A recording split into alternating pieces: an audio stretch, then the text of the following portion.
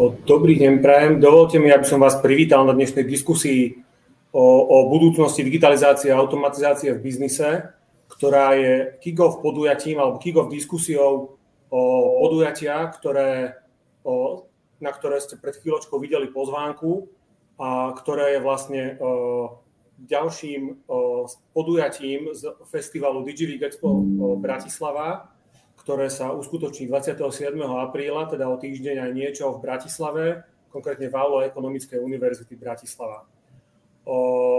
Len veľmi krátko poviem aj pre budúce podujatie, na ktorom vás radi privítame, že spoločnosť Tech Events, ktorá je organizátorom tohto podujatia, organizuje takéto inovatívne technologické konferencie už od roku 2016 a ich počet sa pomaly šplhá k 30. Toto konkrétne bude 28. podujatím. V takto špecificky orientovaným podujatím, ako je Digiweek, bude prvé svojho druhu, ale naozaj v tejto oblasti to prvé rozhodne nie je. Pôjde v zásade o špecializovaný a presne zacielený festival digitálnej transformácie a automatizácie, ktorý sa bude skladať z konferenčnej časti, v ktorej vystúpi 27 expertov z rôznych oblastí a expo časti, do ktorej je zatiaľ prihlásených 31 inovatívnych riešení. Súčasťou programu bude aj špecializovaný workshop, ako digitalizácia v sales zvyšuje predaje. Popri tomto podujatí vás na Expo podujatia Digiweek čaká aj niekoľko zaujímavých, príjemných, možno medzipanelových alebo až skoro voľnočasových aktivít, ktorých predstavenie si môžeme nechať aj na neskôr. Teraz sa ale môžeme venovať už aj prvej téme dnešného kick-off stretnutia, ktorého cieľom je aj za účasti viacerých speakerov, ktorí budú aj expertmi v programe Digiweeku, možno byť takou akousi ochutnávkou tém, ktoré svetom digitalizácie a automatizácie podnikových procesov momentálne hýbu. Najskôr mi dovolte, ešte kým sa pustíme do samotnej debaty, ešte raz poďakovať partnerom podujatia, ktorých ste videli aj vo videoupútavke. Sú to samozrejme najmä hlavní partneri spoločnosti Griff a Digitance, podporovateľ týchto podujatí Freelo. Organizátorom konferencie je spoločnosť Tech Events, spoluorganizátorom SAF, čiže Slovenská asociácia finančníkov a partnermi podujatia, ktorí poskytujú priestor, respektíve mobilitu pre podujatie, bude Ekonomická univerzita v Bratislave, v ktorej priestoroch sa bude podujatie Digiweek odohrávať a spoločnosť Autopalas. V tejto chvíli mi dovolte, aby som predstavil speakerov, ktorí budú spolu so mnou viesť túto úvodnú kick-off diskusiu podujatia a dúfam, že ak ešte náhodou sa netešíte alebo nie ste ešte prihlásení na to podujatie na budúci týždeň na Digiweek, tak toto bude asi posledný dôvod, pre ktorý to bude stáť za to.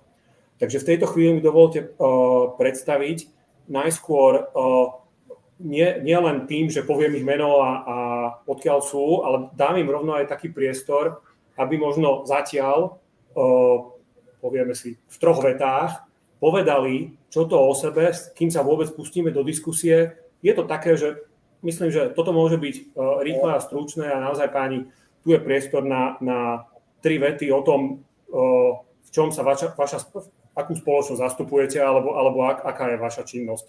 Takže najskôr mi dovolte predstaviť pána Tomáša Pristáča, pre-sales konzultanta spoločnosti Griff. Dobrý deň, prajem. Dobrý deň, pozdravujem všetkých divákov.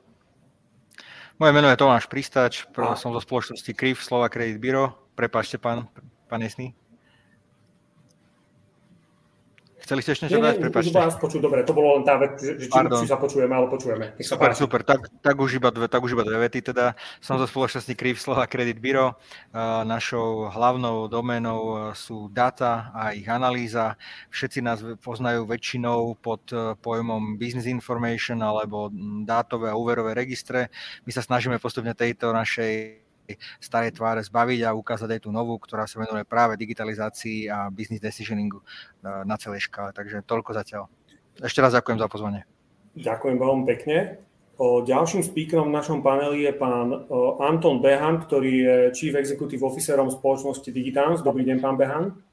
Dobrý deň. Tak moje meno je Anton Behan A naša firma Digitalance primárne rieši digitalizáciu našich klientov, čiže je to téma, ktorá je práve tá hlavná téma aj tejto konferencie. Čiže všetky procesy, ktoré sa týkajú klientskej komunikácie, customer experience a spôsobu, ako ich optimalizovať, automatizovať a digitalizovať, tak to sú naše hlavné témy, ktoré riešime v rámci nášho biznisu. Ďakujem veľmi pekne. Spoločnosť, ktorú zastupuje pán Branislav Bér, ktorý je CEO Business Development Manažerom spoločnosti Visa. Predstavovať netreba, ale napriek tomu tú príležitosť samozrejme dáme. Nech sa páči, pán Bér. Dobrý deň, prajem. Ďakujem za pozvanie. Branislav Bér z spoločnosti Visa a samozrejme veľa ľudí pozná Vízu ako kreditkartovú spoločnosť, ale samozrejme my sa snažíme meniť tento obraz. Sme viac menej skôr network a dátová spoločnosť, takže sme radi, že môžeme prispieť do debaty. Ďakujem veľmi pekne. Ďalším rečníkom našej debaty je pán Karel Dietrich, ktorý je spoluzakladateľom spoločnosti Freelo a aj váš hosting. Dobrý deň, pán Dietrich. Dobrý den, já taky všechny zdravím. Já jsem tady hlavně za Freelo, což je nástroj, který pomáhá týmům dosahovat jejich cílů. Jsme nástroj ke kolaboraci a častokrát s tím právě firmy, řekněme, digitalizují svoje procesy. Ďakujem veľmi pekne. A posledným, ale len v poradí predstavovania, čiže 6. účastníkom našej dnešnej diskusie je pán David Ackberger, ktorý je Chief Marketing Officerom spoločnosti Corpo. Dobrý deň, pán Ackberger. Zdravím vás v prvom rade, ďakujem pekne za pozvanie, zdravím všetkých divákov. Som veľmi rád teda, že môžem byť súčasťou tejto diskusie a my sa v Corpe venujeme teda hlavne tvorbe hier, ale tieto hry sú vo Web3 prostredí a okrem hier teda sa venujeme aj metaverzu a digitalizácii práve networking solutions a spájaní sa v digitálnom priestore. Ďakujem veľmi pekne všetkým speakerom. Myslím, že teraz už viete, s kým máte dočinenia. Predpokladám, že väčšinu z nich nevidíte prvýkrát, ale myslím, že zostáva je dostatočne atraktívne na to, aby tá diskusia priniesla niečo zaujímavé. Hneď na začiatok sa spýtam takú vec, ktorá... Áno? Ja som sa nepredstavil totiž. Ospravedlňujem sa. Pardon. Pán... Niečo sa mi... ospravedlňujem sa. Preskočilo mi to z druhej strany. Samozrejme, v tejto chvíli ešte predstavujem pána Tomáša Wiesnera. Veľmi sa ospravedlňujem ešte raz. Nech sa páči. Já se rád připomenu, protože já přicházím z oboru obchodu, takže vlastně já, i když mě člověk odmítne, tak se vždycky jako vrátím zpátky oknem, takže není problém. A tady to aspoň můžu dokázat. Já tady zastupuji firmu Dáváme, kterou jsem založil 5 lety. My se zabýváme právě digitalizací a automatizací obchodních procesů a na to navazující další procesy ve firmách.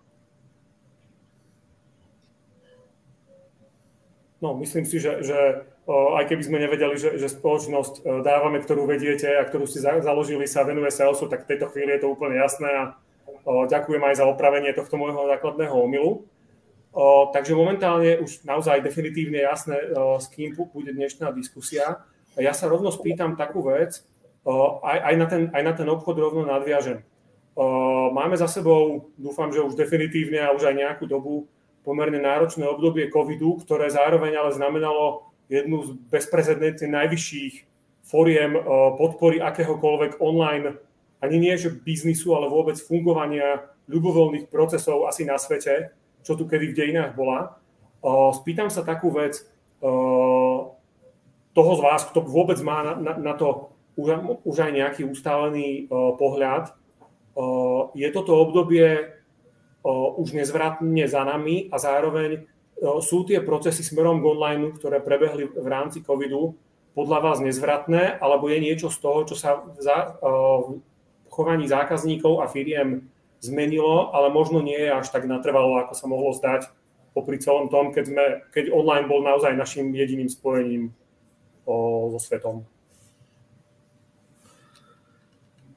Možno môžem začať ja, ak teda ten COVID nás určite zasiahol asi všetkých, budem hovoriť aj za kolegov. To, čo my sme vnímali aj spolu s našimi klientami počas covidu ako hlavnú tému, tak určite bolo primárne odbúranie papierovej komunikácie a zabezpečiť to technologické vybavenie so zmenou procesov, aby zákazník nemusel prísť fyzicky do kontaktu s koncovým pracovníkom firiem.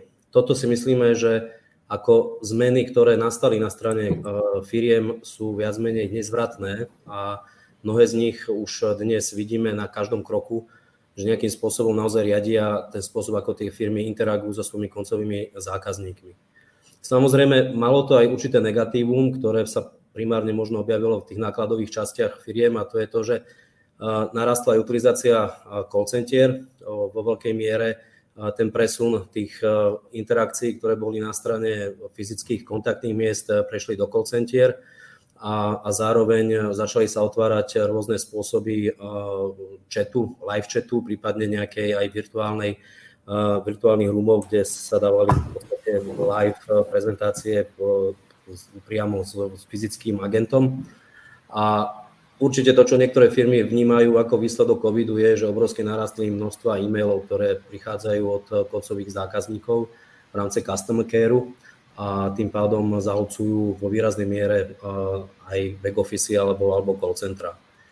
To, čo si myslíme, že práve v tomto smere by malo byť zvratné a malo by sa začať riešiť a riešia to už mnohé firmy, je spôsob a snaha automatizovať množstvo tých interakcií, ktoré COVID zaviedol, síce nie v personálnom styku, to sú tie call-centrové interakcie, alebo e-maily, alebo live chaty, a tam je práve tá téma umelej inteligencie, ktorá dnes zo všade, ale z každej strany na nás naráža.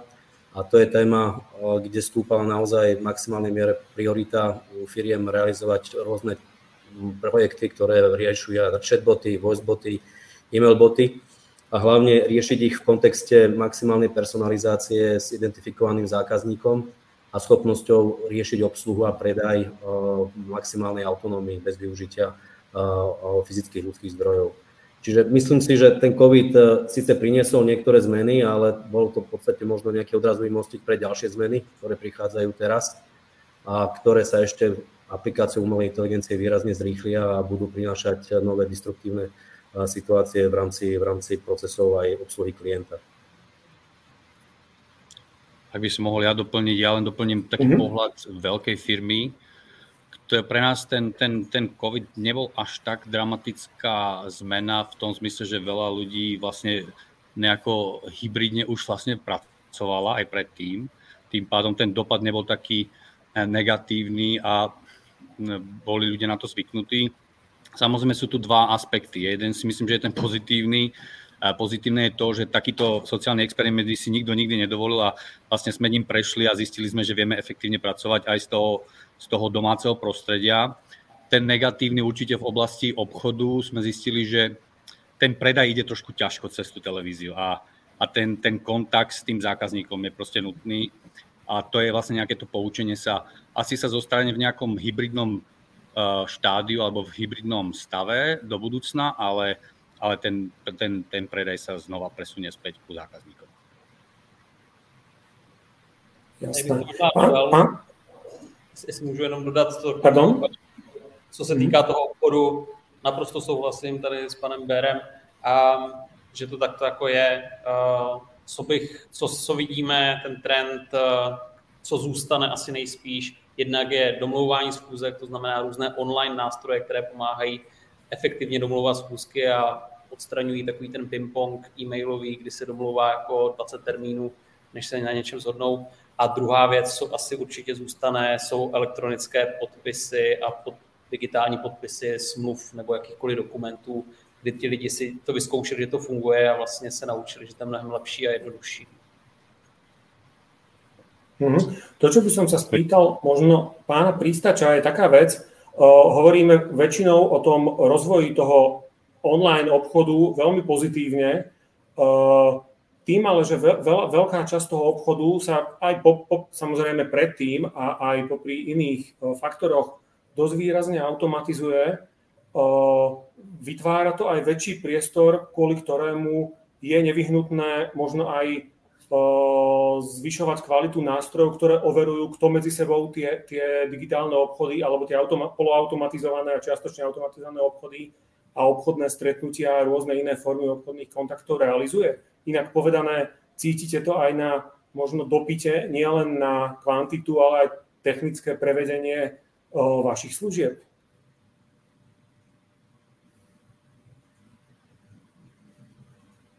Mikrofón. Asi treba zapnúť mikrofón. Nebolo ma počuť? Pardon, ospravedlňujem. Ne, to dobre, pardon, ospravedlňujem sa. Pardon.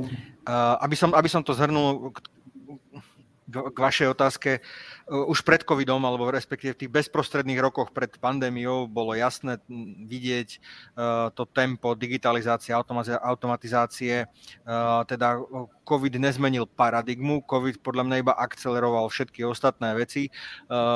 Jednoducho rôznymi príkladmi z praxe, kto nemal povedzme z veľkých finančných alebo bankových alebo iných online hráčov povedzme digitálny onboarding, tak COVID ho dotlačil k tomu, že už ho dnes určite má, to som si 100% istý. Takisto ako rástol povedzme objem platieb, alebo to by vedel potvrdiť aj pán Bér, alebo digitálneho predaja celkovo, tak takisto sa to urýchlilo, pretože to bolo skôr spôsobené tým, alebo zväčšil sa objem, ktorý bol spôsobený tým, že ľudia mali trochu možno viacej času a boli aj viacej doma, ale pri e-commerce samotnom, ako sme kedysi sa učili, alebo teda vnímali tie základné ROPIS a BOPIS modely, teda, že si niečo rezervujem online, potom si to vyzdvihnem v obchode, alebo si to rovno kúpim online, vyzdvihnem v obchode. Dnes už sa bavíme o úplných hybridoch, že si to aj kúpim online, aj vyskúšam doma, aj vrátim online a dneska už nad tým nikto sa vlastne ani nepozastaví. Čiže myslím si, že ten COVID iba zaradil takú poslednú rýchlosť najvyššiu do procesov digitalizácie. A k vašej otázke, čo sa týka onboardingu alebo kvality jednoducho tých požiadaviek, myslím si, že celkovo téma našej diskusie, digitalizácia a automatizácia nesie sama o sebe vysoké požiadavky na technickú kvalitu akéhokoľvek delivery, nech už je to ktokoľvek z nás, ktorákoľvek z našich spoločnosti. Jednoducho vždy ten aspekt je, myslím, čo sa týka bezpečnosti a škálovateľnosti najdôležitejší. Áno, pán Wiesner spomenul dopad alebo veľký dopyt po digitálnych, povedzme, podpisoch alebo elektronických podpisoch. To si myslím, že je možno jedna z takých posledných menších bariér, konkrétne teda na Slovensku, kde to nie je úplne jednoduché, obzvlášť pri regulovaných spoločnostiach aplikovať a prevádzkovať, ale myslím si, že aj tam sú už pomaličky riešenia, ktoré keď abstrahujem od tých základných, že vám niekto dá povedzme na tablete podpísať vlastnoručne prevzatie nejakého tovaru, tak myslím si, že najbližší rok, 2 prinesú aj odpovede na tieto otázky. My v Krife, možno čo sa týka onboardingu, čo by som ešte zmienil, čo je trochu iné možno ako trhový štandard, je, že my sme priamo napojení na register fyzických osôb a evidenciu občianskych preukazov, ktoré sú vedené ministerstvom vnútra a tým pádom tá verifikácia a identifikácia, dá sa povedať, že by mala byť 100%, pretože mečuje ten výsledok s výsledkom, ktorý o vás vie štát. Takže viac v danej chvíli sa asi nedá dosiahnuť, keď abstrahujeme od tých takých základných digitálnych antifraud služieb a tak ďalej. Čiže áno, odpoveď na vašu otázku je určite tá kvalita respektíve nároky na technické prevedenie musia byť vysoké a aj ostanú a podľa mňa budú ešte rásť. Objavilo sa s možno, že vyšším množstvom alebo že takou väčšou šírkou možno tých riešení aj väčšie množstvo negatívnych pokusov, ako to zneužiť alebo nejakých bezpečnostných hrozieb v tejto oblasti. A to možno nie len v tej priamo finančnej, ktorá sa týka vás, ale to je možno otázka aj viac naprieč, že či sa teraz všetky tieto riešenia musia zaoberať aj aj väčšou mierou bezpečnosti, možno, že aj na inej úrovni, keďže ten možno, že rozvoj e-commerce, ktorý priniesol COVID, do istej miery možno dostal na, keď to tak poviem, do digitálnych obchodov aj ľudí, ktorí doteraz veľmi neboli zvyknutí alebo ani nemali veľmi záujem nakupovať, vrátane starších alebo menej nejakých digitálne kompetentných. Cítite, že tá bezpečnosť je momentálně důležitějšou témou? Já se toho možná klidně chopím, protože jsem tady vlastně částečně i za tu firmu váš hosting. My provozujeme jako tisíce projektů a tak a z našich dat rozhodně jako vypadává, že těch útoků je čím dál tím mnohem víc. Vlastně hostujeme třeba projekt Odolena voda v souvislosti třeba s tou válkou, co je jako na Ukrajině a tak na ně toho mířilo třeba jako opravdu hodně. Měli jsme třeba meetingy i vlastně s lidma z ministerstva obrany a takové věci, ale prostě zaznamenáváme, že ať už automatizovaně nebo cíleně těch útoků rozhodně přibývá a firmy se na to budou muset samozřejmě dávat strašně velký pozor. Systémy se komplikujou, takže prostě mít podchycený i co kde s čím je zintegrovaný, zautomatizovaný. A určitě inteligentní firewally bude potřeba mít na všechno možné a tak, takže já rozhodně vnímám, že tohle je oblast, která bude čím dál tím jako důležitější řešit jí dobře, správně, na co největším počtu nějakých úrovní. Když to vezmu třeba v rámci hostingu, tak děláme pro lidi teďka třeba jednoklikový integrace, že se jejich služby schovají třeba za Cloudflare, což je celosvětový lídr vlastně nějaký takovýhle bezpečnosti proti DDoS útokům a tak, no, takže ve zkratce máme se na co těšit, no, v tomhle.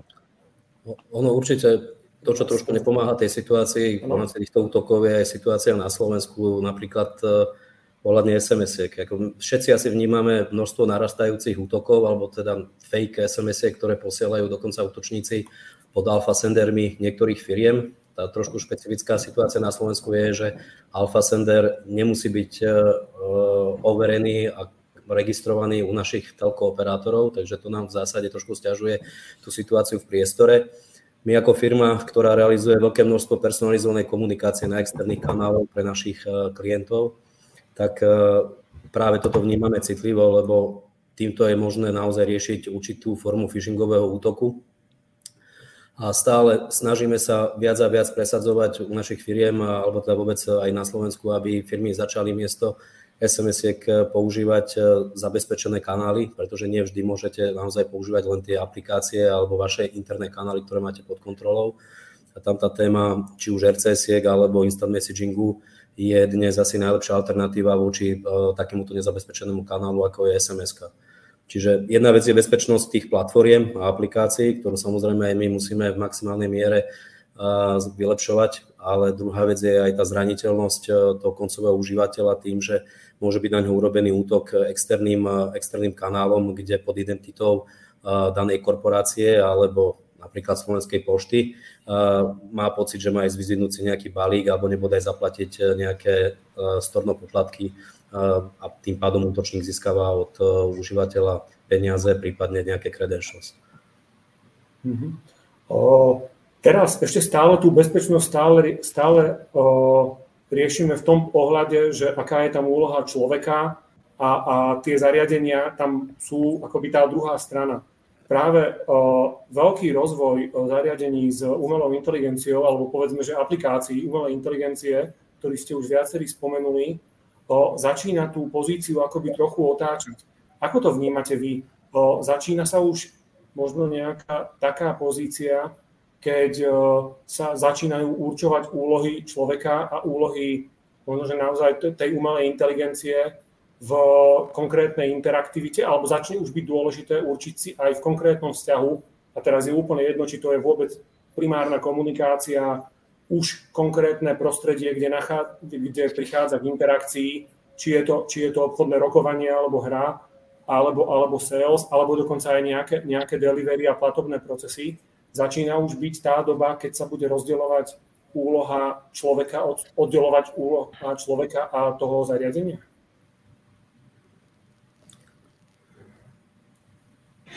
Jednoznačne, možno ja by som začal s touto otázkou. A my sa umelej inteligencii a takým cutting edge technológiám venujeme relatívne často v našej firme. Snažíme sa tie procesy automatizovať a vidíme teda aj tie privacy issues, aj security issues, ktoré nastávajú. A čo sa týka novej umelej inteligencie, ako je teda ten open source ChatGPT, čo sa v posledných mesiacoch spomína veľmi, veľmi často, tak tam vidíme problém hlavne to, že už človek v dnešnej dobe nevie rozoznať, či sa baví s druhým človekom alebo s umelou inteligenciou. V podstate tá umelá inteligencia ako taká tá hlúpa je tu už dlhodobo, to sú boti, je to vidno hlavne na sociálnych sieťach a menej nejaké verejné mienky skrz fejkové profily, až zistili sa teda, aké bola akvizícia Twitteru, taký príklad. Odhad bol, že 5 až 10% accountov na Twitteri sú boti a realita je taká, že ich až 80 a viac percent. Takže my sa s tou umelou inteligenciou stretávame dennodenne, veľakrát si to ľudia ani nevedomia a teraz vlastne ten najväčší problém, ktorý nastal, je naozaj, s kým sa bavím. Či sa bavím teda s robotom, ktorý odo mňa chce získať nejaké informácie alebo nejak ma manipulovať v tom virtuálnom priestore, alebo sa bavím naozaj s človekom. No a tu vidíme najväčší význam z našej strany toho Web3, kedy tá persona toho človeka je overená. My teda pracujeme s technológiou blockchainu. Na blockchaine teda je 100% jasné, skade ten človek je a že to je naozaj on, lebo teda je to zapísané na tom blockchaine, z ktorého sa to už vymazať nedá. Takže veríme, že napríklad, čo sa týka call centiera, komunikácia, support bude 100% prevzatá do pár rokov nejakou umelou inteligenciou, možno v extrémnych prípadoch, kedy tú umelú inteligenciu úplne zamotáme, nebude vedieť pracovať ďalej, tak sa spojíte s nejakým supportom, s ktorým budete už teda riešiť s normálnym človekom veci, ale veríme, že takéto základné tasky alebo bežný support bude určite riešený umelou inteligenciou a je dôležité vytvoriť takisto software na fact-checking alebo checking, či sa bavím s umelou inteligenciou alebo s človekom na tú dlhodobú komunikáciu a fungovanie spoločnosti online. Takže môže sa stať, že bude človek pre umelú inteligenciu do nejakej miery skúška správnosti? Aby som to dal ako konkrétnu otázku, možno pre vás, pán Wiesner, bude v salese znamenať, že keď bude takto podporovaný predaj, ale zároveň bude nejakou podobným spôsobom podpory aj napríklad nákup, tak bude rozhodujúci prvok môže byť človek, ktorý bude overovať, aké možno rezervy alebo v čom sú naozajstné kvality ponúk, ktoré sa budú stretávať v obchodných rokovaniach? No, to je jako velmi dobrá otázka. Tady, ono už tady zaznělo, že obchody se nejspíš budou uzavírat stále jako osobně a že to nějaké dělat to přes nějaké videohovory nebo dělat to nějak na dálku bude stále jako těžší a díky tedy umělé inteligenci vlastně to bude třeba i nevyhnutelné v některých případech dělat osobní meetingy lidí, aby se opravdu potkali a ověřili si, že to je, protože co se stane jako v obchodě, jo? A to se stane podle mě v následujících 2, 3, 4 letech maximálně, že opravdu už ten obchod bude dělán nějakou umělou inteligencí a až pouze v případě, že opravdu vy projevíte zájem, nebo ta protistrana projeví zájem, že by chtěla se dozvědět víc, nebo chtěla by nakoupit, nebo chtěla by udělat nějakou interakci, tak možná v tu chvíli vstoupí do toho člověk, nebo v tu chvíli možná přistoupí ještě inteligentnější nějaká umělá inteligence, která toho člověka jako přesvědčí. A tady právě se bude rozhodovat a tady může nastat to, že se řekne, OK, pojďme se potkat a pojďme si zahrát golf a pojďme uzavřít teda ten obchod a to bude to ověření, protože ta umělá inteligence hlavně v obchodě dneska zvládne 95% té administrativní práce každého obchodníka. V zásade, čím akoby exaktnejšie a kvantifikovateľnejšie bude ponuka, tým viac zrejme zvládne aj samotnej tej ponuky a aj zároveň jej analýzy. Zrejme o to viac asi vzrastú faktory takej tej možno ťažšie zrátateľných parametrov, ktoré sa horšie prepisujú do takéhoto niečoho, ako je kvalita alebo iné faktory spolupráce, ktoré nemáš tak v rukách len to popísanie nejakej nákladovej efektívnosti ponuky, keď tak vezmeme. Bude v tomto nejakým limitom vôbec samotná technológia komunikácie, možno, že taká, ako je dnes nasadená v podobe hlasových botov? To je asi na vás možno, pán Behan, otázka, že ukazujú sa už teraz z tých voice botov nejaké limity, ktoré možno ich úlohu naozaj posunú do pozície takého skôr informačného faktora, než do aktívnej komunikácie? Tak ten limit, možno prvý, ktorý tam je, ani nie tak technologicky v tej úrovni speech to text alebo text to speech recognition.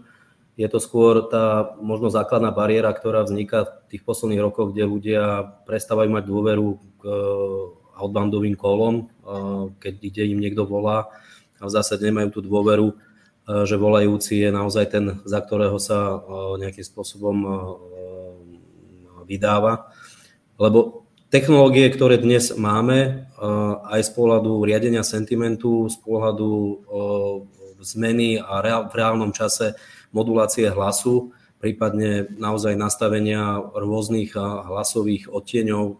Vy ste asi si pamätáte, čo ste na Slovensku, tak ste dokonca videli a zachytili reklamu nemenovanej banky, ktorá použila hlas už zosnulého Julia Satinského. Čiže dnes naozaj tá voicebotová, nazvime, že technológia dokáže namodulovať akýkoľvek hlas, aj umelo vytvorený. Úroveň porozumenia v reálnom čase a generovania odpovedí v reálnom čase. Áno, tie existujúce NLU, NLP modely, ktoré používajú sa u voicebotov, sú obmedzené tými, nazvime, že šablónami, ktoré sú dopredu predefinované. Dnes samozrejme príchodom ChatGPT prichádza priestor, ako tieto dve technológie efektívne skombinovať. To znamená, že naozaj ChatGPT využiť na generovanie inteligentnejších a prirodzenejších odpovedí a tú NLU, NLP technológiu využiť na čo maximálne najlepšie identifikovanie zámeru, sentimentu a extrakcie entit, ktoré sú potom možné využiť na efektívne nastavenie promptov, ktoré potom ChatGPT pretaví do tej prirodzenej komunikácie na klienta. Čiže dnes už máme technológie, ktoré v kombináciou NLU, NLP, starého prístupu a ChatGPT by vedeli vytvoriť voicebotovú naozaj prirodzenú interakciu a hlavne, čo je dôležité, v reálnom čase by dokázala sa prispôsobovať sentimentu aj tomu konkrétnemu kontextu a profilu klienta. To, čo je možno skôr taká iná téma, je, že či naozaj tí klienti na konci dňa v tom hlase budú primárne v tom hlase, lebo tá konverzačná téma a spôsob fungovania v konverzačnom svete je stále na vzraste. A tá téma tých, nazvime, že 3D avatarov alebo tých virtuálnych asistentov, ale jedno, či sme v metaverze alebo v Robloxe alebo v podobných virtuálnych priestoroch, tá bude na vzostupe. Či už bude sa nám to páčiť alebo nie, tak firmy budú otvárať svoje pobočky, budú tam aktívne nejakým spôsobom vystupovať a ten kontakt s tým koncovým zákazníkom sa bude prisúvať do týchto virtuálnych priestorov a tam už naozaj hovoríme o tom, že máme 3D generovaného avatara spolu s hlasom, spolu s umelou inteligenciou, ktorý bude riešiť základnú obsluhu, základný kontakt. A to len možno sa vrátim k tomu, že ako bude fungovať ten sales do budúcna. Áno, určite štrukturované, veľmi komplikované díly, ktoré sú na úrovni firiem, na úrovni komplexných kontraktov. Tá umelá inteligencia asi nebude to správne, čo by tam malo byť zapojené. Ale ak hovoríme o štandardizovaných produktoch, ktoré sú či už na strane bankovníctva, poisťovní, utilít, telko, retailu, tak tam, či sa nám to páči alebo nie, tak ten predaj začne postupne vyťahovať a vytlačať tú bežnú ľudskú prácu úplne na okraj. Dnes už vidíme, že tie digitálne onboardingové procesy, keď sú dobre zvládnuté aj z pohľadu adresovania otázok, tak dokážu ten obchod uzavrieť, zabezpečiť informačnú povinnosť a celý ten proces je digitálny a dokonca bez nejakého, poviem to tak, že manuálneho zásahu zamestnanca na strane danej firmy. Pán Pristáč, keď vezmeme do úvahy, aké údaje už dnes môžu mať v podstate napríklad tí sales pracovníci o veľkej časti zákazníkov v kombinácii s tým, čo práve povedal pán Behan, bude to znamenať, že ak sa aj pri takýchto naozaj základných produktoch, ako sú telko alebo základné finančné služby a utilities, bude tá umelá inteligencia v nejakej tej predajnej komunikácii disponovať už aj údajmi o napríklad finančnej situácii, či už jednotlivca alebo aj subjektu, bude vedieť priam akoby aj trebárs v obchodnej komunikácii zohľadňovať aj jeho situáciu a možno nastavovať ponuku až tak, že na jednej strane na mieru a na druhej strane aj na takú, že bezpečnú mieru pre toho predávajúceho, kam sa po nejakú úroveň trebárs nedostane, lebo vie, že na ňu tak povediac svojou bonitou nemá?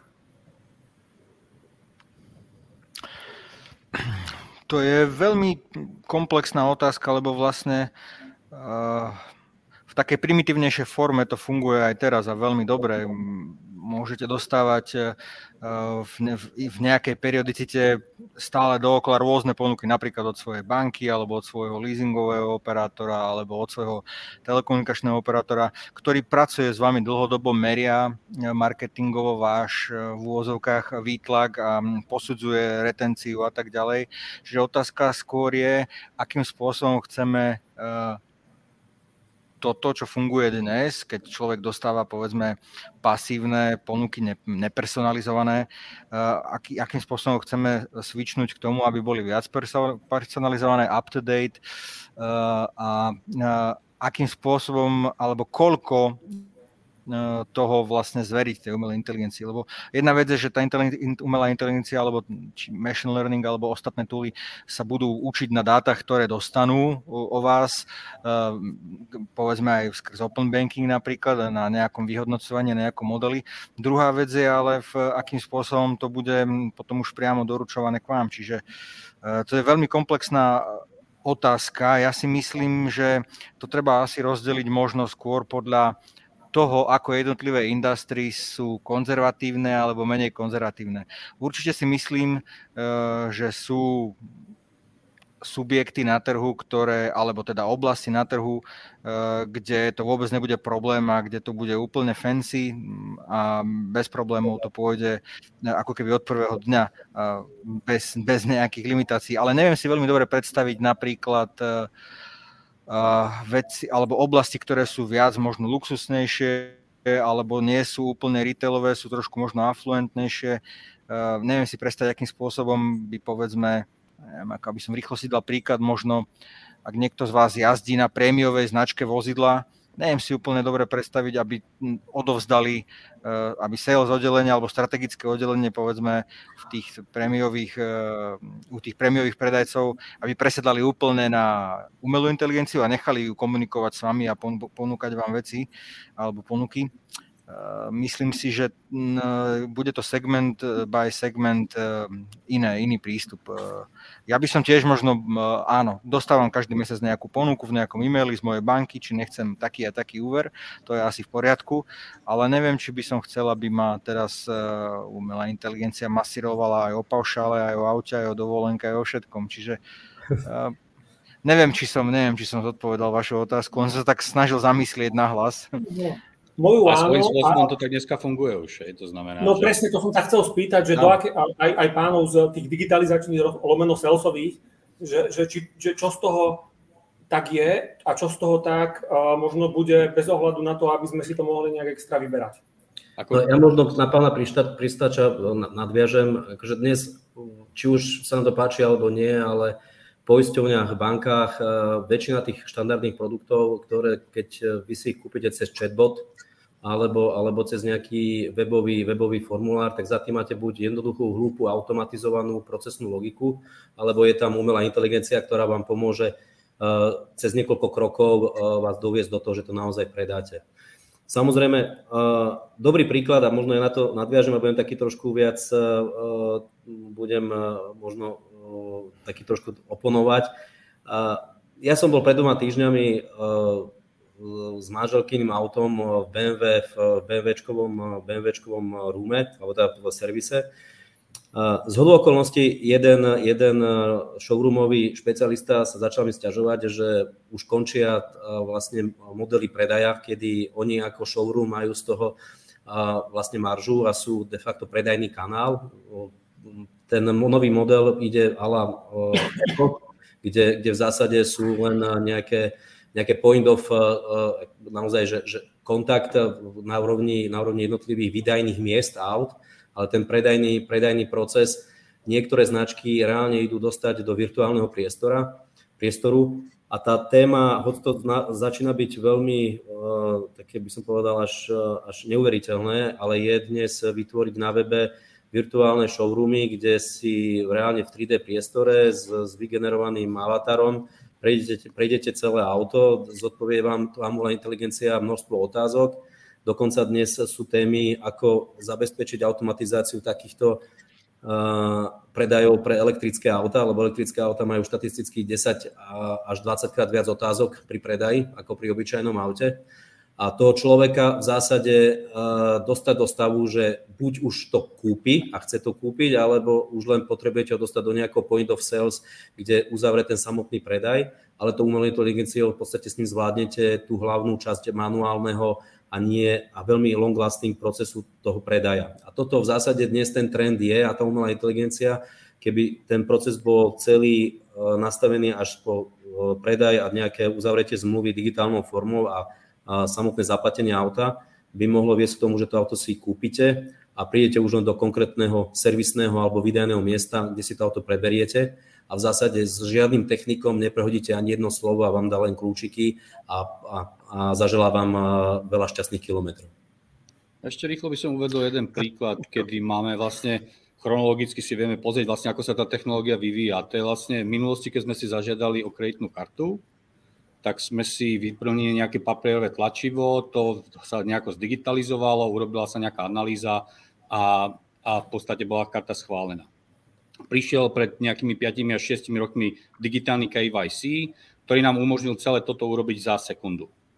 A v budúcnosti vlastne to bude tak, že tá umelá inteligencia si pozbiera všetky dáta o mne, vyhodnotí, že či vôbec nie, že či mám nárok na ten produkt, ale že či mám nárok na 30% úrokovú kartu, alebo mám 20% úrokovú kartu, alebo do ktorého segmentu zapadám a ona mi ponúkne presne produkt, ktorý mne môže ten daný automat predať.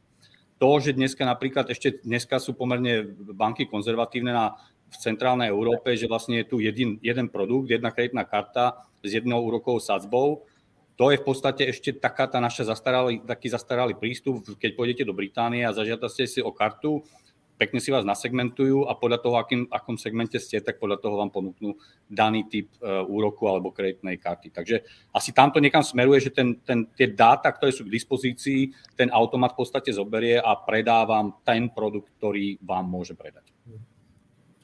Ja by som sa, ak môžem, vrátil iba 2 vetami k pánovi Behanovi, lebo presne ste mi nahrali. My máme v portfóliu našich klientov napríklad aj BMW, konkrétne v Nemecku, Portugalsku, Španielsku a tam sme dodávali riešenie tzv. Digital lending, kde išlo klasicky o formou autoleasingu viac menej, kde to malo počas pandémie obrovský úspech a ostalo to dodnes. Prakticky veľká časť tzv. Živnostníkov alebo samopodnikateľov dokáže v týchto krajinách, ktoré som vymenoval, si to BMW nové obstarať skoro, teda úplne digitálne. Ale keď sme potom chceli tento úspešný pilot, sme sa chceli pochváliť a chceli sme ísť na iný market a skúsili sme to v US, tak nám iba zaklopkali na čelo, že nebláznite, túto človek v Amerike, keď si kupuje BMW, to chce 8 alebo 10 krát sa stretnúť a 2-krát si ho vyskúšať, porozprávať sa a tak ďalej. Čiže absolútne tá istá značka, ten istý brand, ten istý produkt, ale úplne iný prístup zákaznícky, čiže chcel som len tak na okraj poznamenať, že určite sa to bude líšiť aj geograficky, ale inak s vami súhlasím, páni, o dobodky, čo ste povedali. Ja by som možno tiež sa sem zapojil, ak môžem, s tým BMWčkom, to je veľmi pekný príklad. Tesla ukázala prvýkrát v US, že sa to dá spraviť priamo od výrobcu. Oni tam na to majú, tuším, zákon, že nemôžu priamo predávať, výrobca nepredáva, ale musí nechať teda tých autodílerov, ktorí si tie ceny nadhadzujú, samovolne pracovať, ale Tesla spravila nejaký loophole a tá automatizácia toho predaja nejakým spôsobom prišla. Ak možno si spomínate, pred 5 rokmi to bol taký boom, keď vyšiel Model S pre európsky trh Tesly a dal sa kúpiť cez Alzu. Vlastne my sme to už v podstate Československu nejakým spôsobom zažili. A verím, že sa to bude iba znásobovať. Je to šetrenie nákladov, tie značky takisto šetria náklady tým, že nestávajú tie fyzické predajne. Je to veľa peňazí, tým pádom teoreticky sa môžu s tou cenou trošku podliezať. Takže kto na to skôr príde a zautomatizuje si tie procesy, tak bude mať vyhrané z dlhodobého hľadiska. Keď sa k tomu spýtam vás, pán Dietrich, ak môžem, znamená to, že tak ako predtým bolo, že firma mala produkt a mala nejaký systém služieb a servisu okolo toho, bude to teraz znamenať skôr, že si firma bude robiť rovno vo svojich programovať, keď to tak poviem, softwarových nástrojoch, akoby digitálny balík k ľubovoľnému produktu, aby nejakou formou mohla realizovať to, čo teraz popisoval pán Achberger? Alebo budú jednoduché nástroje nejaké digitálne k produktom, alebo skôr to bude nejaký systematizovaný výstup veľkých systémov, ktoré má firma v rámci svojich služieb? Tie prístupy by mohli byť viaceré, ale ja sa stotožňujem s pánom Achbergerom, pretože podľa mňa sa samotný produkt stane sám sebe aj kanálom predajným. Jednoducho pôjde to direct, ako hovoríte, od výroby až ku koncovému užívateľovi. A dokonca ešte možno na vrchu toho bude aj celý supply chain veľmi pekne trackovaný prostredníctvom blockchainu. Čiže ja si myslím, že aj pán Bér to spomenul v tej multisegmentácii kreditnej karty. Myslím si, že tie produkty budú mať vlastný lifecycle a budú mať aj vlastný servis, aj vlastný predaj. Bude to, čo produkt, to vlastná cesta. Podľa mňa. Ak bude taký... Ale to je jeden z prístupov by teda mohol byť taký a vidíme nejaké koncepty, ktoré sa takto nejako už kreujú. Pardon. Možno ešte, aby som na to zareagoval. Tieto tvrdenia si myslím, že sú pravdivé. Samozrejme, to je stále iba názor, kým to nebudeme vidieť na väčšej škále. No Tesla je taký inovátor, dá sa povedať, skúšajú všeličo. What sticks, tak we go with it. A keď to nestickne, tak ideme do niečoho iného zase. Takže to je ten AB testing, je fajn. Ale potvrdil by som to hlavne vzhľadom na to, že možno pán Bér sa k tomuto vyjadrí.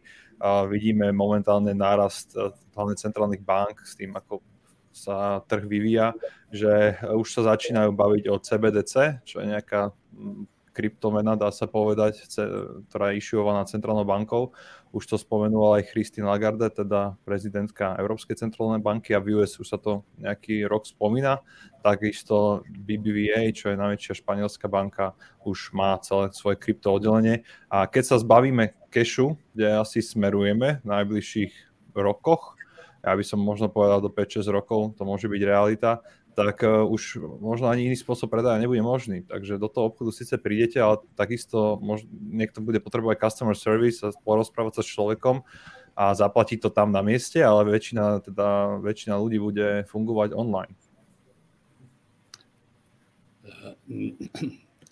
Tie kryptomeny všetci asi od nich vieme, že všetky národné banky majú, ale ja ešte by som nadviazal na niečo iné a tiež je to konkrétny práve teraz skúsenosť z Amazon Fresh, kde som vlastne prišiel nakupovať s manželkou a zámerne som sa snažil oklamať tú technológiu a prihadzoval som jej nenápadne do jej košíka vlastne nejaké produkty a snažil som sa to akoby zistiť, že ako to vlastne celé vie rozpoznať, že či to bude stále účtovať, a fakt sme prišli domov a pozrel som sa na ten výpis a bolo to zaúčtované. To znamená, asi sa tu budú teraz kombinovať všelijaké omnichannely. To znamená, ja prídem aj do toho obchodu fyzicky, ale vlastne si nebudeme uvedomovať tie platby. Tie platby v podstate vymiznú z našeho života, tie sa budú diať niekde v backgrounde a my už budeme potrebovať potom len tie funkcionality, aby nám umožnili tú kontrolu toho, čo sme nakúpili a za koľko sme nakúpili. Takže budúcnosť je určite exciting. Budeme potrebovať samostatného chat GPT, aby nám robil domáceho účtovníka a pozeral nám cez plece, že stačilo. Asi niečo Toto je inak samozrejme ďalšia téma a veľmi rád som, že vlastne aj jeden zo sponzorov tohto vysielania je aj Dokladok, ktorý vlastne toto všetko akoby nejako organizuje a už automatizuje a pre mňa je to akoby zase fantastická inovácia, ktorá ušetrí kopu času ľuďom a podnikateľom v budúcnosti. Tá otázka času je veľmi dôležitá a vôbec celkové tej efektívnosti poskytovania hlavne služieb. Preto sa spýtam aj na takú oblasť, ktorá zatiaľ týmto nie je známa práve takýmto prístupom. A to sú také služby, ako je napríklad poskytovanie zdravotnej starostlivosti. Je to typická služba a pracuje s veľmi dôvernými informáciami a zároveň potrebuje na jednej strane odborný pohľad aj toho konkrétneho experta, čiže lekára. Na druhej strane asi z hľadiska masy a nejakého zefektívnenia sľubuje celkom veľké zvýšenie kvality a efektívnosti aj vyriešenie istého balíka tej masy alebo problému nejakej časti pacientov, niečo, čo môže byť vyriešené takmer automaticky. Je to podľa vás priestor, ktorý už, povedzme, tá nastupujúca technická úroveň dokáže riešiť v nejakej miere, a teda bude to možné aj pri súčasnej miere nastavenia zdravotníctva zo strany poskytovateľov vrátane štátu, alebo práve to môže byť veľký limit? No určite už dneska sú také fancy príklady a celkom to akože beha po internete, kde chat GPT robí diagnostiku choroby alebo teda nejakej diagnózy. To sú také celkom akože na jednej strane to je funny, ale na druhej strane to ukazuje akože silu toho modelu, ktorý je schopný kontextovo a na základe vstupu postupnými otázkami reálne sa dopracovať tou znalosťou a tých informácií, ktoré má v modeli zo zdravotníctva k pomerne presnej, ak nie naozaj že presnej diagnóze a predčiť určite schopnosť rýchlosťou a presnosťou tú diagnózu určiť voči bežnému človeku. To, čo samozrejme v zdravotníctve, a my to cítime aj u nás na Slovensku, je veľmi citlivá vec a veľmi citlivá agenda je GDPR a poviem to tak, že citlivosť dát, či už samotných pacientov, alebo aj samozrejme nemocníc. A dnes ChatGPT je super, ale akože naozaj každá veľká firma odhovára a hlavne začína jasne hovoriť, nepoužívajte to riešenie pre firemné veci a pre firemnú agendu. Samsung si už svoju bolesť z toho užil. Faktom ale je, že už konečne nastupuje aj v Microsoft, ktorý otvára túto technológiu cez svoj Azure. Čiže tá aplikácia tých technológií na schopnosť naozaj urýchliť diagnostiku, vedieť, dať koncovému pacientovi alebo návštevníkovi nemocnice alebo v rámci nejakého procesu liečby dostatok informácií, prípadne riadiť nejakú časť procesov, to si myslím, že už dnes na to sme zmaturovaní. To, čo je samozrejme dôležité a dnes to je vidieť aj pri tých jednoduchých aplikáciách umelej inteligencie v predaji alebo v komerčnej sfére, je miera kontroly a zabezpečenia determinizmu. To, čo je dnes najväčší problém tej generatívnej AI, je to, že v zásade môžete v určitom percente dojsť k výsledku, ktorý nie je žiaduci. A v tom zdravotníctve, hoď je to percento alebo promile, tak áno, ide tam o život. Čiže dnes je to skôr aj o tom, ako hľadať cestu riadenia a kontroly výsledkov alebo teda výstupu z takéto umelej inteligencie a zabezpečiť možno viac vrstvové alebo viacnásobné kontroly, ktorým sa zabezpečí to, že tá umelá inteligencia na konci dňa neurobí zlé rozhodnutie. A samozrejme to je možné hybridne riešiť asistovaním človeka alebo kombináciou ďalších modelov, ktoré sa do toho dajú vložiť ako ďalší kontrolný alebo overovací mechanizmus. Ale zdravotníctvo dnes už reálne má príklady, kde tá umelá inteligencia, aj tá generatívna AI je aplikovateľná, efektívne aplikovateľná.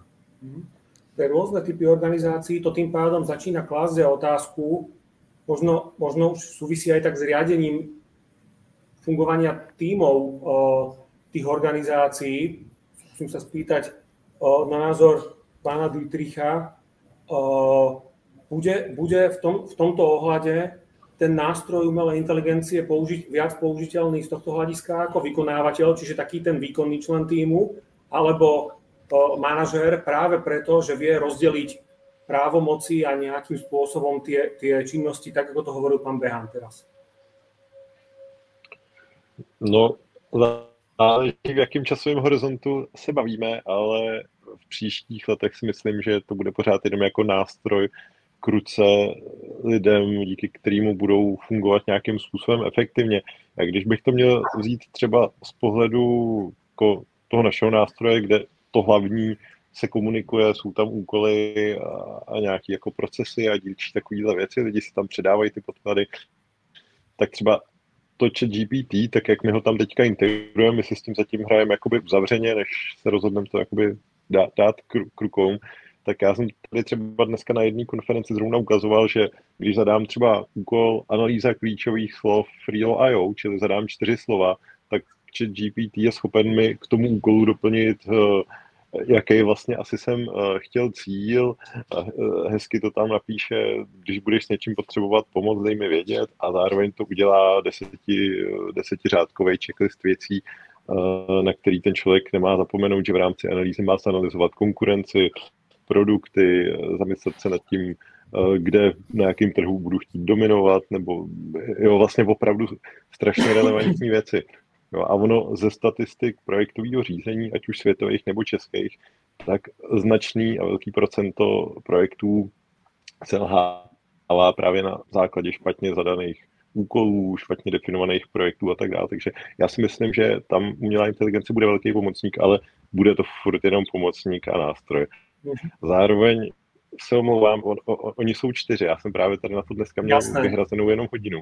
Tak ano. Doufám, že jsem aspoň trošku přispěl do diskuse, že to je zajímavé a určitě bych všem doporučil, aby ty nástroje s umělou inteligencí začaly co nejdřív integrovat do svých postupů, protože jinak jim jako začne ujíždět vlák. Jo. Vlastně v Deloitte Human Research Center je vlastně ukazovaný, jak exponenciálně se zlepšují ty technologie a ta produktivita firem to jenom tak jemně kopíruje. Jo, a to všechno mezi, tak tam je ta příležitost pro ty firmy. Tak jo, hezký den přeju a omlouvám se, že tady odcházím malička to předčasně. Budu se na všechny těšit na akci v Bratislavě.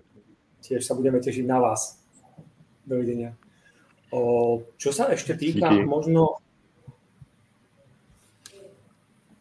tých kompetencií, môže sa tým pádom nejakým spôsobom s využitím takéhoto nástroja a nejakého typu know-how, ktorý on môže niesť, aj zvýšiť také krížové použitie napríklad tvorivého know-how dizajnérov alebo nejakých vývojárov práve s lepšími možnosťami prezentovania, ktoré umožňuje naozaj nástroj až po úroveň metaverzu.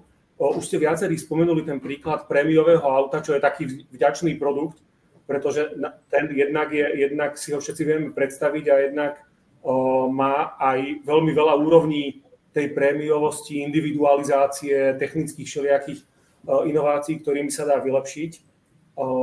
Môže to byť pre budúcnosť naozaj nástroj, že sa bude dať trebárs zrealizovať až nečakaná miera individualizácie a jej predaja, aj s tým, že to umožnia aj výrobné techniky rôznych oblastí inteligentnej výroby, že sa bude prezentovať nejaký extra prémiový produkt v takej forme, aký sa v minulosti prezentoval naozaj možno, keď to tak poviem, až na úrovni dizajnerských prehliadok od kultúry alebo niečoho podobného, že by mohol byť dostupný až že v podobe takej, že vyspelej simulácie v metaverze. Neviem, je to príliš odvážna konštrukcia, alebo je tam už aj ten, dá sa do nejakej miery nahradiť aj ten fyzický zážitok toho kontaktu. No, pokiaľ ostávame vo virtuálnom svete, tak tam je možné všetko.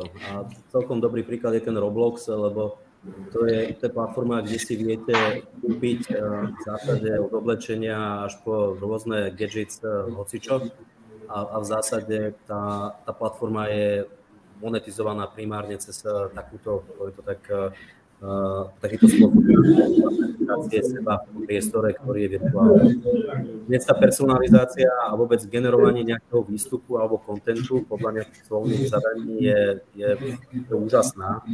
A viem si predstaviť, že aj v tom fyzickom svete, a možno pri tých autách, začínajú byť dostupné technológie, ktoré napríklad dynamicky menia povrch auta a sú schopné premietať alebo projektovať na aute rôzne skiny, rôzne obrazce alebo meniť nejakú časť v podstate interiéru na základe nejakej personalizácie. Pokiaľ tá umelá inteligencia by bola schopná udržať nejakú mieru personalizácie a nazvime, že invencie v miere, čo výrobná linka zvládne, tak takéto niečo by mohlo znamenať v zásade generovanie auta úplne na mieru nejakého zákazníka, s tým, že dopredu katalógu ani neexistuje takýto príklad auta, ale je to vygenerované umelou inteligenciou, ktorá dopredu vie, že na základe nejakých požiadaviek alebo preferencie toho zákazníka vygeneruje niečo, čo tá linka je schopná zrealizovať.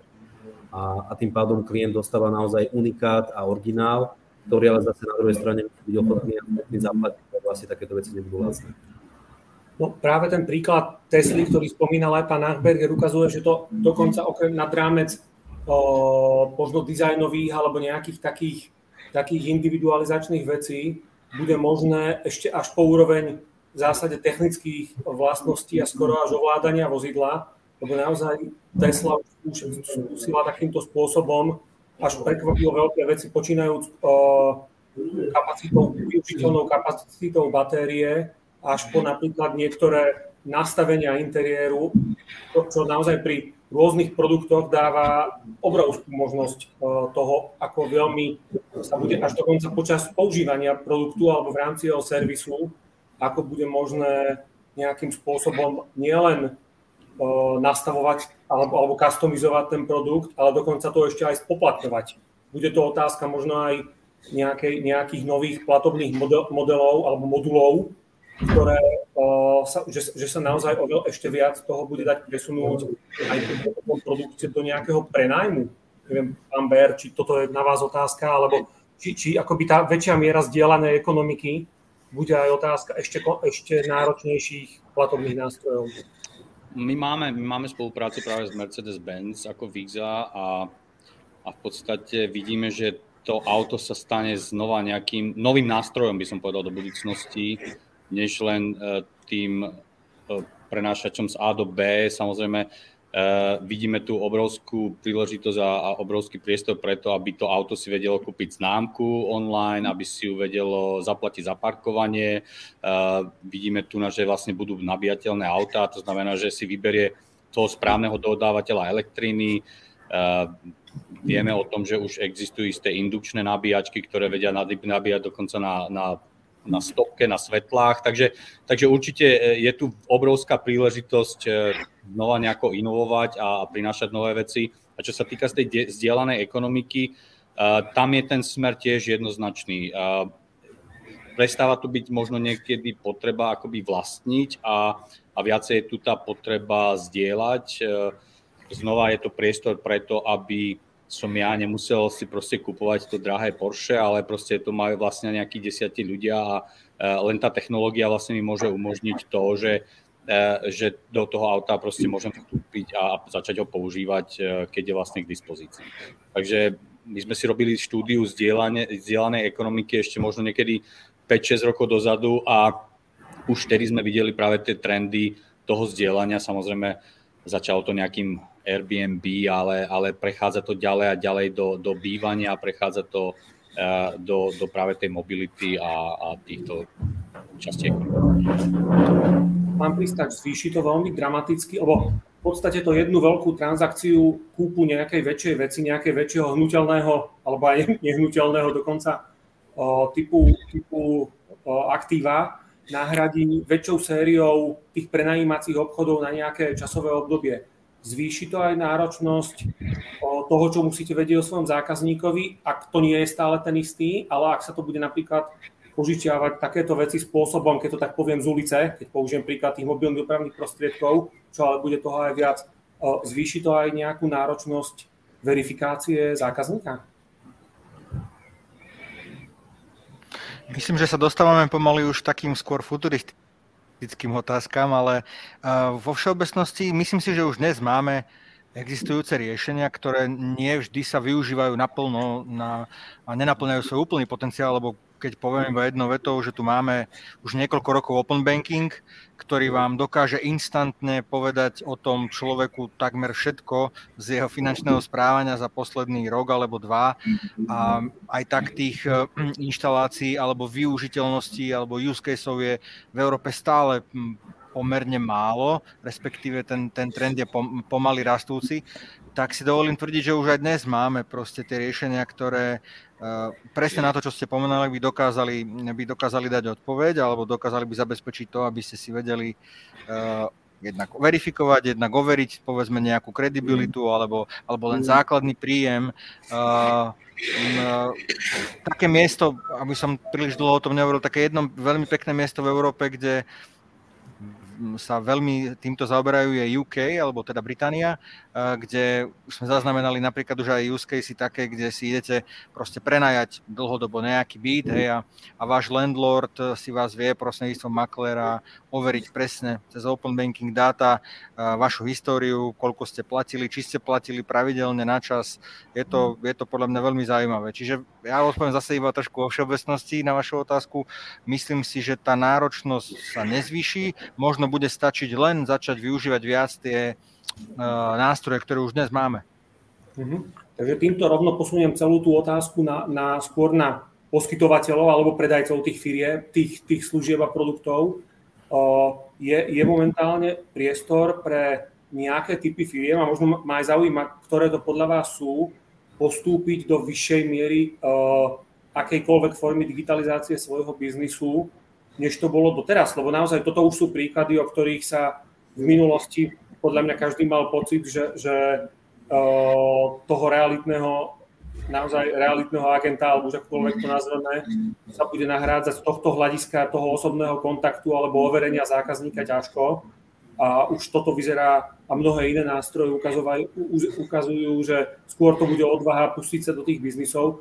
Ktoré sú vôbec oblasti, ktoré podľa vás teraz možno budú rozhodovať o svojej budúcej konkurencieschopnosti tým, ako možno odvážnejšie pristúpia k tej digitalizácii a využívaniu takých nástrojov, ako je koniec koncov, ako už bude aj tá umelá inteligencia.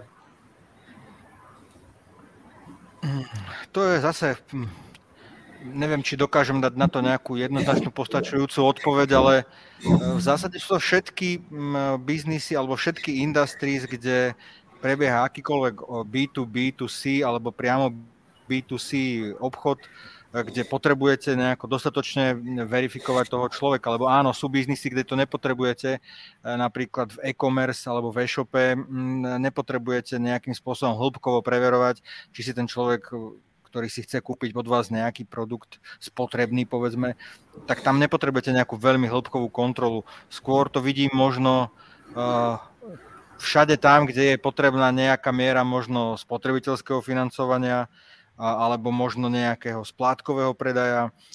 Boli populárne koncepty teraz v nedalekej minulosti Buy Now, Pay Later, ktoré už sú tiež etablované na trhu, čiže nemôžeme o nich hovoriť ako o nejakej brutálnej inovácii.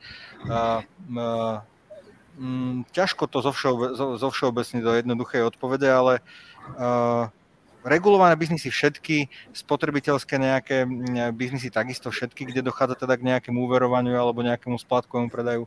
Čiže ja si myslím, že ono sa to už aj deje, ale myslím, že sa to ešte zrýchli. Ale v rýchlosti teraz, možno telekomy sú dobrý príklad,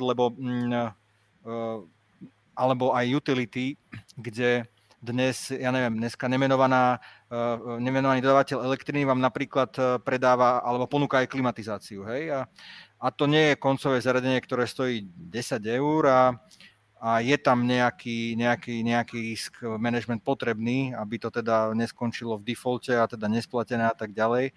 Čiže v v telku to isté, lebo už napríklad aj nový iPhone to nie je takisto device za nízke sumy, čiže skôr si myslím, že všade tam sa to bude dať etablovať, kde budú nejaké drahšie, hodnotnejšie veci, alebo kde bude nejaká potreba nejakého úverového zaangažovania, hej, toho konečného zákazníka. Asi toľko. A keď rozšírime to možná otázka aj na ostatných, keď rozšírime ten pool informácií o zákazníkovi, o ktoré zisťujeme nielen z tých, o jeho finančnej situácii alebo povedzme, že kredibilnosti, ale aj o jeho potrebách, čo je v podstate taká, že podstatne širšia oblasť, na základe ktorej sa dá urobiť nejaký biznis. Sú niektoré oblasti, ktoré podľa vás majú priestor práve takýmto spôsobom lepšie identifikovať a hlavne naplňať požiadavky zákazníkov s tým, že tá komunikácia možno už nebude mať takú tú klasickú podobu dialógu, ale ktorá sa začne ponukou a pokračuje reakciou alebo nejakým spresňovaním, ale môže mať aj tú mustru nejakú inú, napríklad aj s využitím až takých, povedzme, že zdanlivo donedávna futuristických nástrojov, ako sa bol Metaverse. Jedna možno asi taká základná téma, ktorá teraz je aj vo finančnom poradenstve, že do akej miery, a to je možno jeden príklad tej aplikácie v umelej inteligencie, finančný poradca bude fyzický človek a do budúcna, alebo to môže byť aj nejaký virtuálny agent, virtuálny asistent. Dnes tie technológie a už v podstate aj tá úroveň konštrukcie odpovedí využitím generatívneho AI je v stave takom, že takéhoto agenta a dokonca prezentovaného aj v nejakom 3D priestore ako avatara sme schopní zrealizovať.